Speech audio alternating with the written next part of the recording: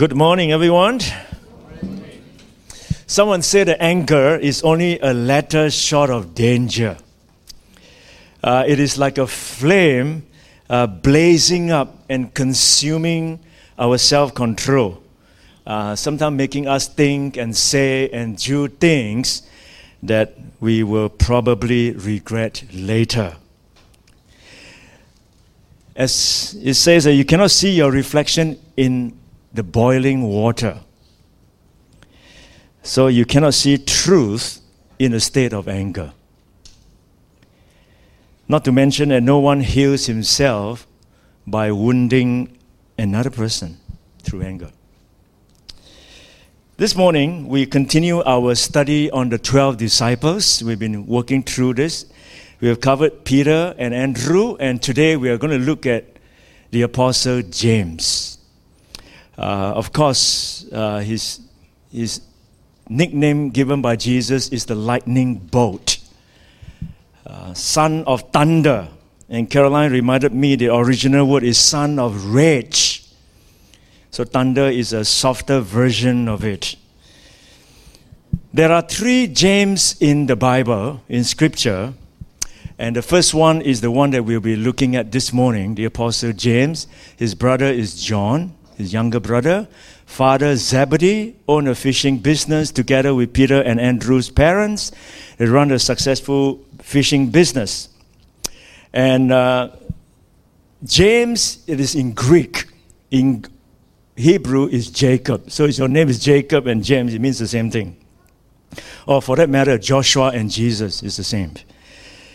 And the second person by the name of James is also one of the 12 disciples of Jesus. James, the son of Alphaeus.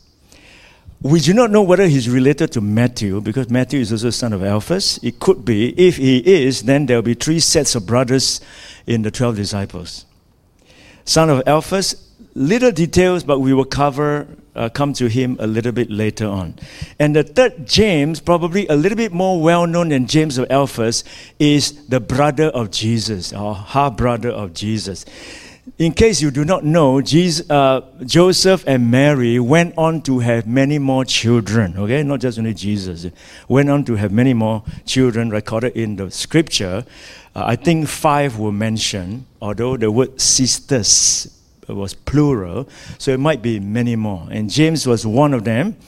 And James is a very powerful man, if you do not know. He chaired the Jerusalem Council in Acts chapter 15, and Paul, the apostle to the Gentiles, and Peter, the apostle to the Jew, both look up to him as a leader, strong man. And the letter of James in your New Testament is written not by this apostle James. It is written by the brother of Jesus, just in case you do not know, okay?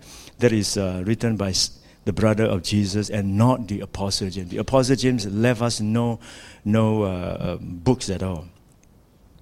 And of course, James is the inner circle in Jesus' close-knitted 12. Out of the 12, there are 4 that are the inner circle. Peter, James, John, and Andrew, 4 of them. Interestingly, throughout the Bible, James and John are always mentioned together. James and John. It's never James, but it's always James and John together. And let me just tell you a few things before I give you on 3 texts that actually mention about James.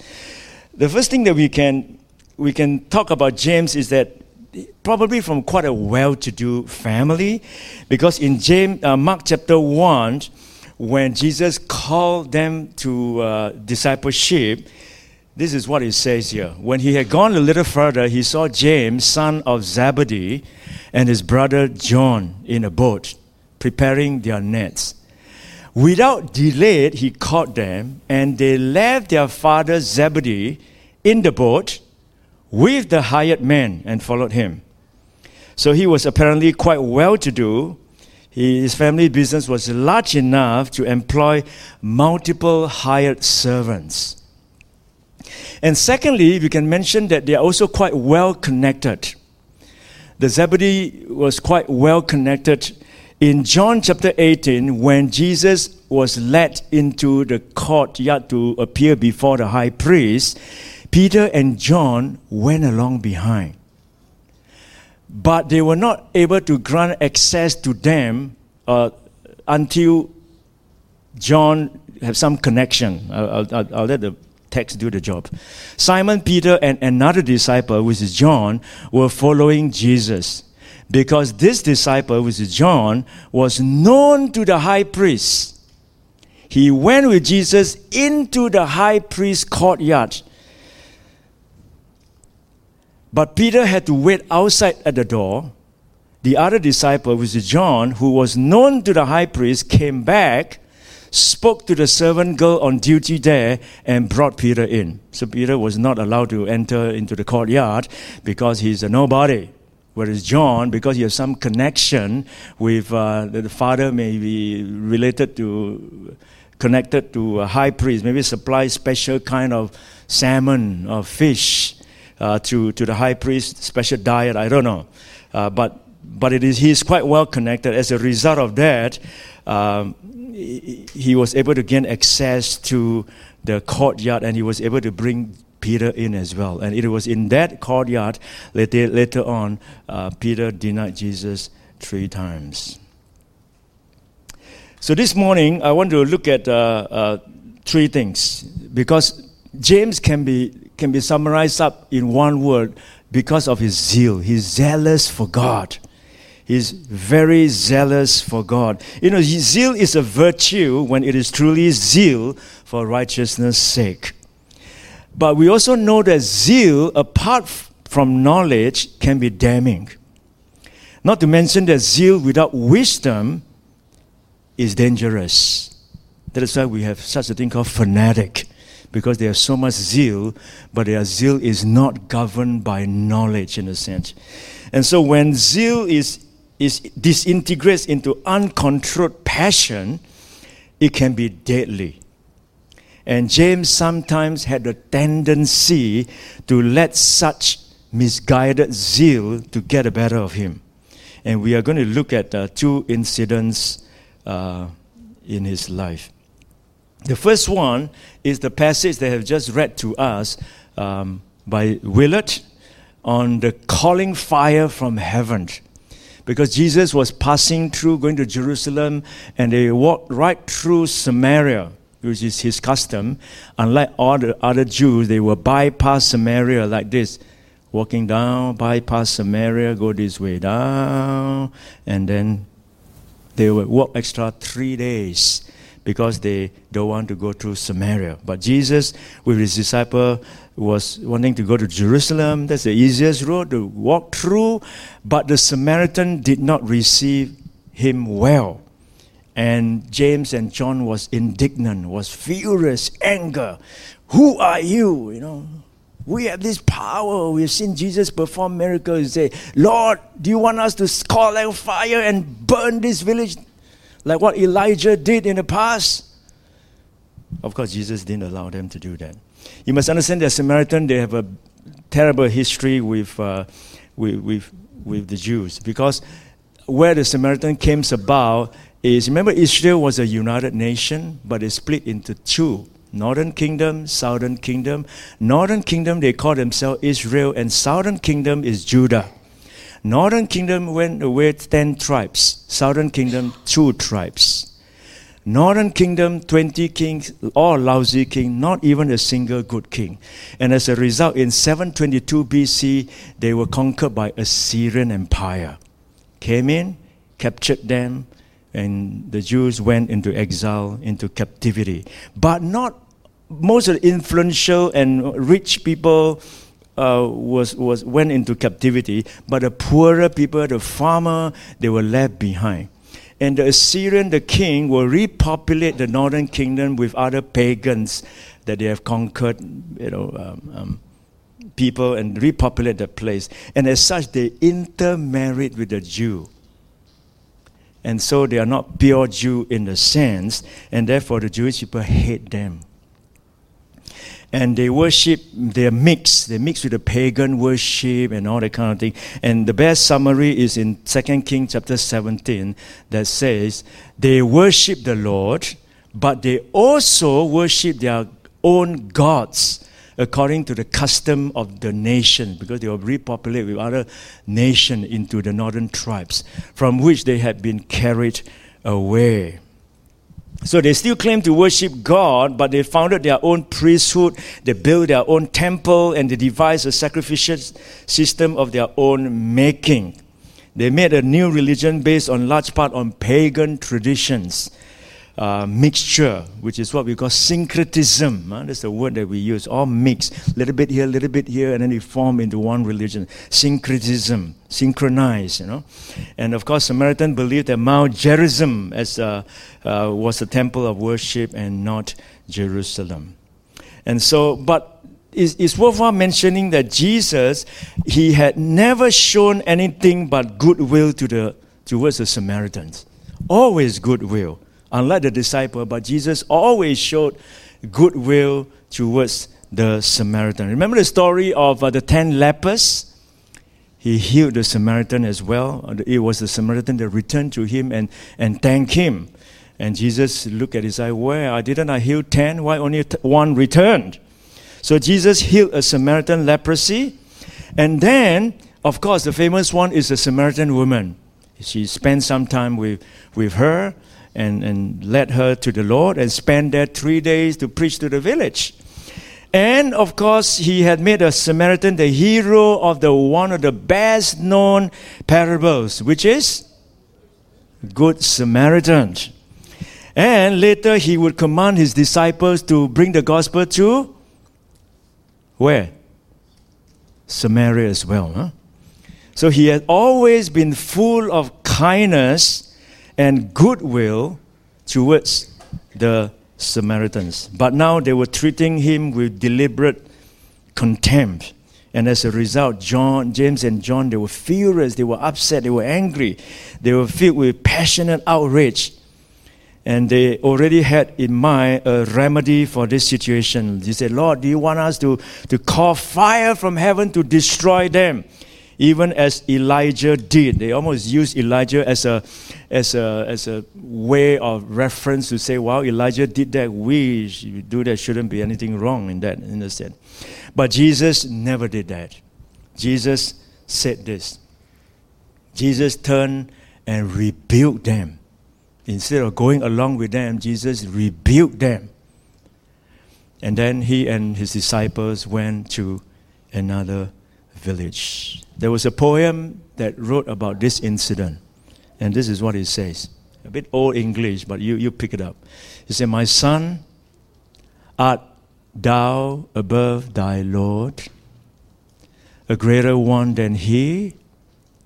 When caught I for fire or sword, thou hast not learned of me.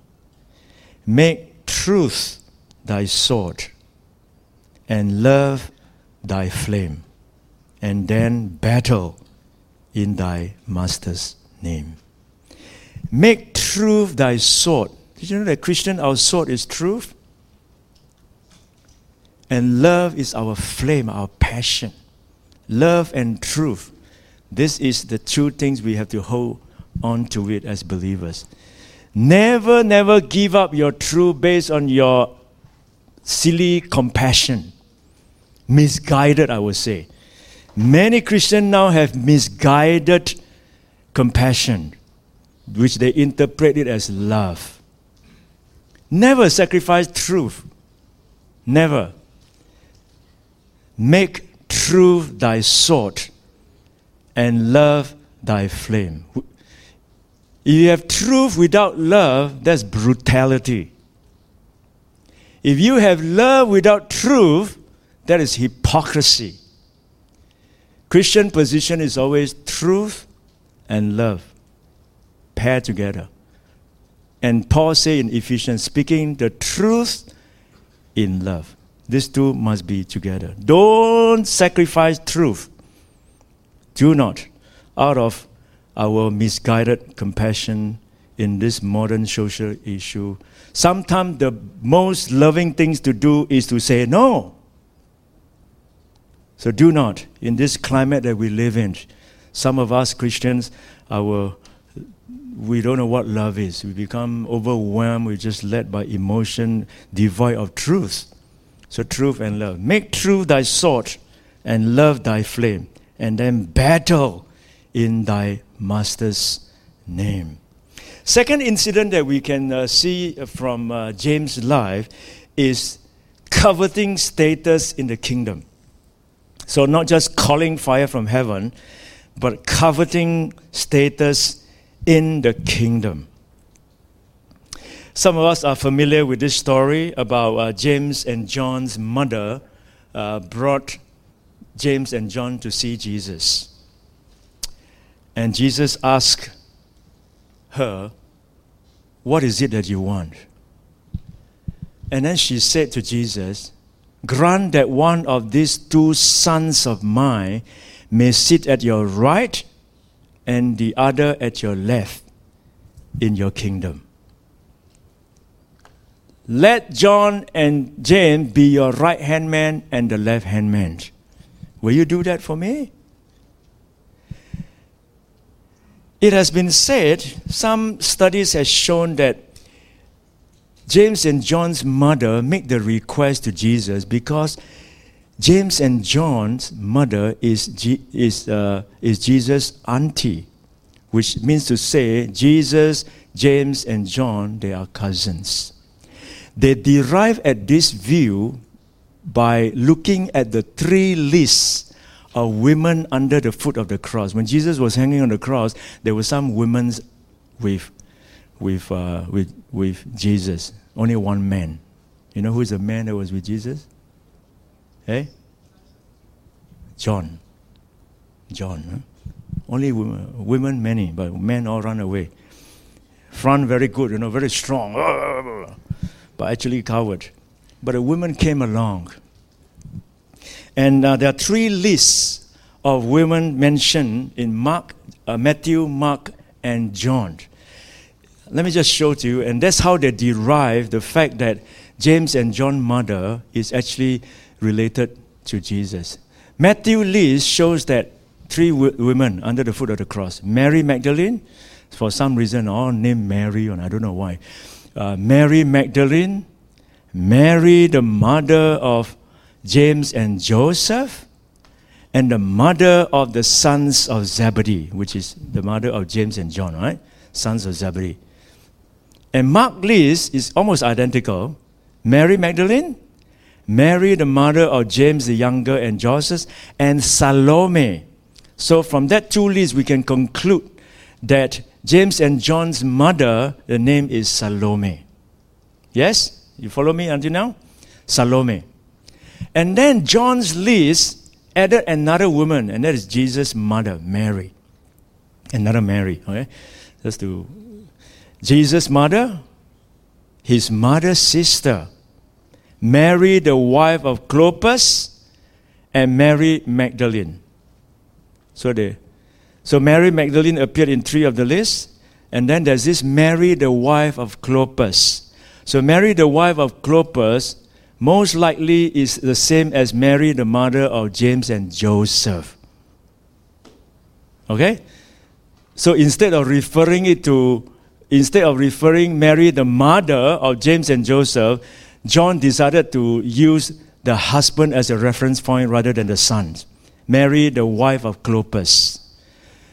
So then, there is this thing called his mother's sister. Who is this mother's sister? So the mother's sister, most people deduce then is the Salome. Is the mother of the sons of Zebedee, the mother of James and John. And so in that, if you follow that pattern or that theory or this interpretation, then they are related. And so it's quite natural in that sense that Salome, who is Jesus' auntie, would come to Jesus and say, "Hey, these are your two cousins. Are they not going to be your right and left hand man to rule in the kingdom?" But what is more puzzling about this request is what Jesus just said to them before they made this request. Look at this, what Jesus said to them before the mother came and asked for this request. Now, Jesus was going up to Jerusalem. On the way, he took the 12 aside and said to them, "We are going up to Jerusalem, and the Son of Man will be delivered over to the chief priests." Talking about himself. We are going to Jerusalem now. The Son of Man will be delivered to the chief priests and the teachers of the law. They will condemn him to death. And then they will hand him over to the Gentiles to be mocked, to be flogged, to be crucified. But praise the Lord, on the third day, he will be raised to life. So can you imagine Jesus just said this to his disciples, and then quickly the mother pulled him aside. Hey, you're about to die already. Maybe can you make sure you put in hard concrete paper that they're going to be your left and right hand man? Jesus' message obviously did not penetrate the disciples' hearts. We all experience that. We don't listen with our heart, isn't it? We only listen with our ears. We don't listen with our heart. Jesus was talking about his death, and yet he's thinking about kingdom, So in contrast to this announcement of suffering and death, we have a request of James and John and their mother Salome. Jesus spoke about a cross, but they were interested in a crown. They wanted reserved seats or special thrones. And we get the impression that the mother Salome was the real inspiration behind this request, and that she was interested in promoting her sons and maybe use her weight as an auntie. In Asian culture, auntie got power, auntie. To establish and give his two sons some status. And Jesus said three things to them. Jesus said, "You don't know what you're asking." Jesus said, your request is born in ignorance. Can you drink the cup I'm going to drink, which is the cup of suffering? Can you? Do you know what is ahead of you? Do you know what it means to be a disciple of Jesus Christ? It's born out of ignorance. Of course, they say we can. Ignorantly, they say we can, which eventually they all did. But at this point, probably out of ignorance. Not just that this request is born out of ignorance, I believe that this request is also lack of heavenly direction. No heavenly direction, it's only earthly direction. Most of us believers only look at earth. We don't look at heaven. We don't look beyond this earth. We don't look at eternity. We look only on retirement. We don't look beyond retirement. We look into eternity. That your worldview need to include if you believe in eternity. And here Jesus is implying to them that you only have earthly direction. Your request is earthly bound. But I'm asking you to look beyond heavenly direction. And that's why Jesus went on to say this to them. He called them together. He said, you know that the rulers of the Gentiles lord it over them, and their high officials exercise authority over them. This is how the world operates about leadership, about rulers, about power. This is how the way works, earthly bound. But let me direct you to the heavenly direction. He said, not so with you. Instead, whoever wants to become great among you must be your servant. And whoever wants to be first must be your slave. So Jesus said, your request is earthly bound, is earthly directed about power like the Gentiles, ruling over people. That's how you interpret leadership. But that is not heavenly directed. A heavenly directed is not like that. It's about service. Different form of leadership. Rule as a servant. Serve as a king. That is Jesus' way of operation while he was on earth. Rule as a servant, serve as a king. And finally, the request was not just only of the world and of the flesh, although it's not reflected in this text. I believe this request is of the devil. This request is of the devil. If you believe that Isaiah 14 that talks about Satan is referring to Lucifer, about how he was cast down to earth. And as a result of Satan being cast down to earth, he brought along 1/3 of the angels becomes demons to rule the world. And remember when Jesus was led into the temptation wilderness account, what did Satan ask Jesus to do in the third request? You bow down and worship me, and I will give you this kingdom. This is the way the world operates. And what did Jesus say? Jesus said, away from me, Satan, for it is written, worship the Lord your God and serve him only. Satan magnified the end, which is a throne, but not the means to get there. And Jesus warned Salome and James and John that the special thrones were available to those who were worthy of them. There are no shortcuts in the kingdom of God. So if I may add here, according to Jesus, the first step to leadership is servanthood. And if serving is beneath you, then leadership is beyond you. That is biblical way of defining leadership.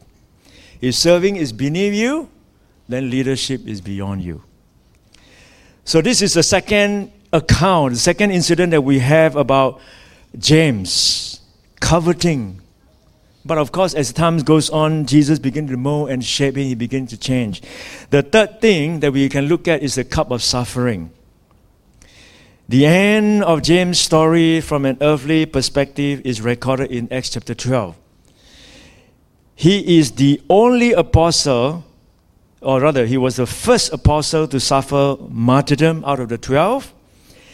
And it is the only martyrdom of the 12 disciples that was recorded in the New Testament.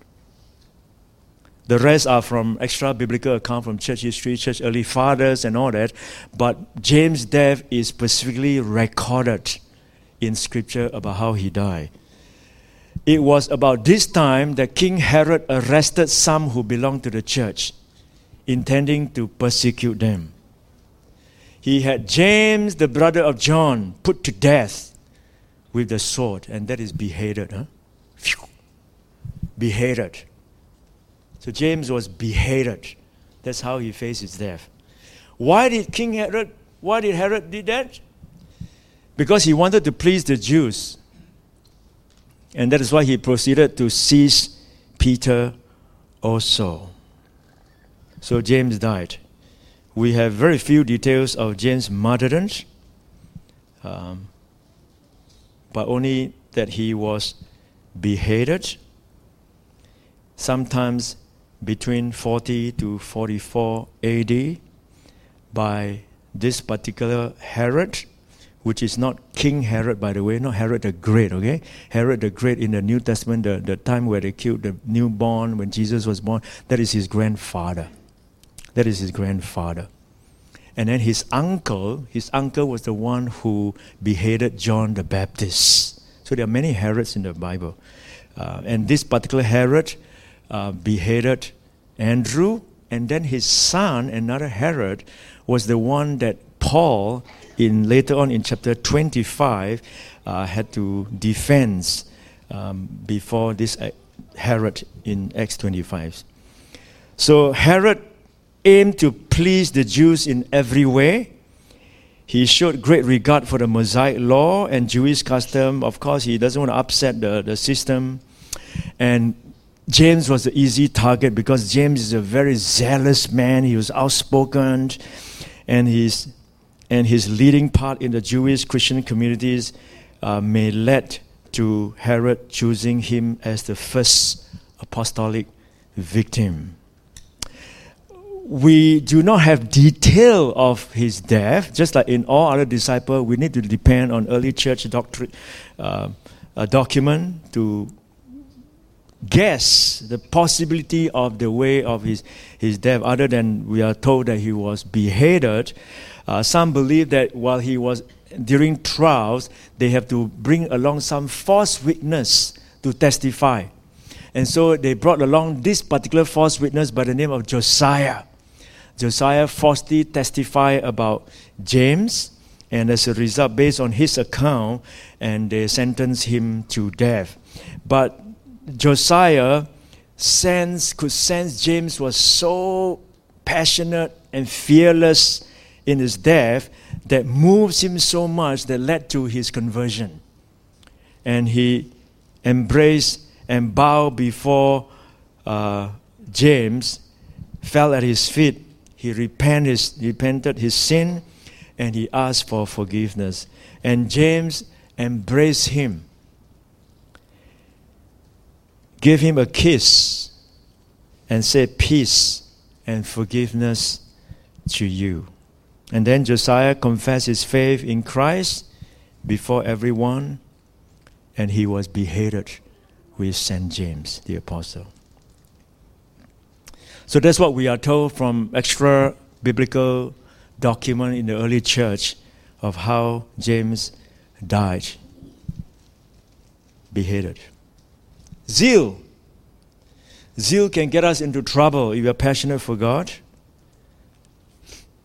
Hopefully it's rounded with love. I want to read to you something and then I'll close. J.C. Ryle, a 19th century English pastor. Very eloquent style of writing. And he said this about someone who is zealous. He said a zealous person in religion is preeminently a man of just one thing. It is not enough to say that he is earnest or hearty or uncompromising, thoroughgoing, wholehearted, fervent in spirit. But this zealous person, he sees only one thing. He cares only for one thing. He lives only for one thing. He is swallowed up in one thing. And that one thing is to please God. That one thing that consumes you, a zealous believer, is to please God. And then he went on to say this. He said, whether he lives or whether he dies, whether he has health or whether he has sickness, whether he is rich or whether he is poor, whether he pleases man or whether he gives offense, whether he is thought wise or whether he is thought foolish, whether he gets blame or whether he gets praise, whether he gets honor or whether he gets shame, for all this, the zealous person cares nothing at all.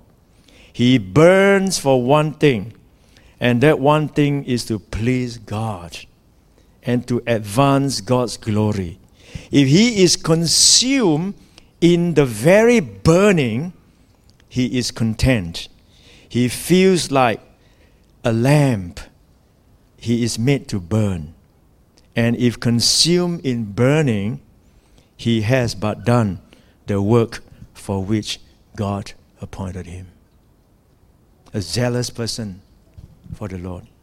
One thing, and that one thing is to please God. That's all. Imagine you have that as your guiding Christian journey in your life. Whatever I do, whatever I say, whatever is to please God. That will be the direction. I think that will keep your flame alive. Even as you grow into old age. They always say, isn't it, young, they got full of zeal, no knowledge. But old people, they have knowledge and no what? No zeal. Because you've sinned too much. You've been there, done that in that sense. You have lack of zeal now. But I think if our direction is always to please God, everything you do, then the zeal will stay with you until the day you see Christ. Heavenly Father, we thank you for the life of James. Passionate believer. Forgive us, Lord. Forgive us. Some of us, we are Christian too long. And we become cold. We become indifferent. We are sick of the politics. We are injured. We are all kinds of things. And we turn cold. We just go through motion. We no longer pray. We no longer read your word. We're not excited about anything. We just go through our Christian religion. Come to church, do this, sing a few songs, use spiritual languages. But our hearts are already cold. Dear Lord, today, this morning, we bow our heads. We ask you to revive us. We ask you to send a fire into our heart once again, that we will be inflamed and fall in love with Jesus once again, like when we first give our hearts to you. Let our hearts not grow cold, Lord. Let our hearts not grow cold. We want to burn for you and stand for you in this very dark time that we live in, Lord. Challenging time, difficult time, where every Christian moral virtues are being attacked. We need soldiers for Jesus. We need soldiers who stand firm, do not let the riches or the activities or whatever that suck the passion out of our heart. That our heart want to remain strong, fiery for you. Make truth our sword and flame our love. And then we serve you faithfully. Thank you, Lord. Send the flame into our heart once again. As we sing this song, by faith, Lord, stir our hearts in Jesus' name. Amen.